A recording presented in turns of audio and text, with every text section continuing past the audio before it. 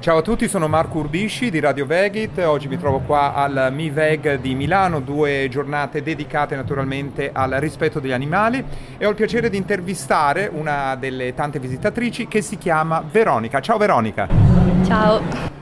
Allora Veronica, noi siamo curiosi, vogliamo sapere innanzitutto come mai sei venuta qui a questo festival.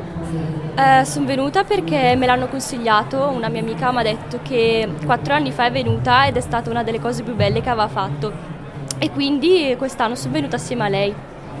Tu hai un particolare amore per gli animali? Io sì, da quando ero piccola, sempre amati, adesso più di prima sicuramente. Hai anche degli animali tuoi a casa? Sì, ho avuto tanti animali, adesso ho un cane. Bene, senti, parliamo un po' delle tue scelte alimentari. Mi dicevi che hai fatto una scelta veg che è un po' vegetariana, un po' vegana. Vuoi aiutarci a capire meglio? Sì, io a casa ho un'alimentazione prettamente vegana, vegana, quindi senza derivati animali né carne né pesce. Però quando esco a volte mi concedo quel derivato, comunque non sempre è facile trovare alternative nei ristoranti, perciò per non rimanere molte volte col piatto vuoto decido di prendere qualcosa che posso mangiare.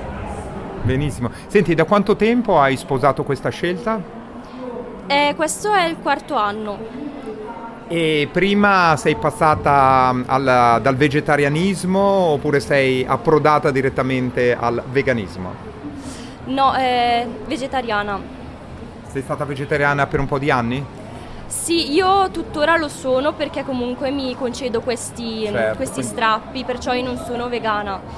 Però sicuramente se posso scegliere un'alternativa scelgo quella completamente vegetale. Benissimo, quindi giustamente dici sei vegetariana, tendente al veganesimo. Esatto. Chissà che con il tempo non riesci ad affinare maggiormente, che non è facile effettivamente, soprattutto se ti trovi a mangiare fuori.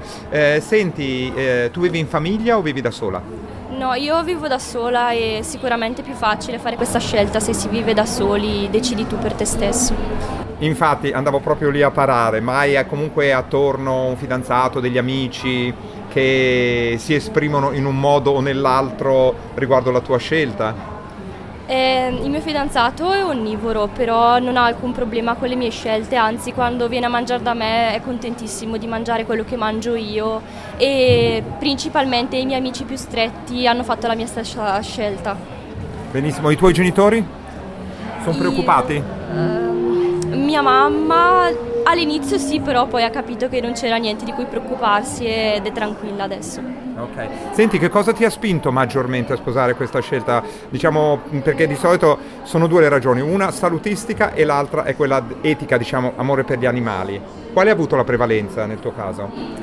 Sicuramente quella etica, comunque poi scegliendo di mangiare vegetale ho scoperto tutti i benefici che dà e quindi sono stata anzi più contenta.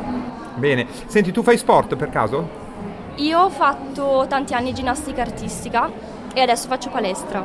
Ah, benissimo, e hai notato delle differenze in positivo o in negativo da quando segui questa dieta? O magari anche nessuna, No, non ho notato nessun cambiamento nel mio corpo, nella mia energia, niente. Benissimo. Senti, un'ultima domanda, come lo vedi questo movimento? Pensi che sia una moda, il veganismo, il festival eccetera, oppure ci vedi un futuro? Io ci vedo un futuro e spero che ci sarà un futuro favorevole, sempre più persone che scelgano questa vita. Benissimo Veronica, grazie mille per essere stata qui con noi e tante belle cose.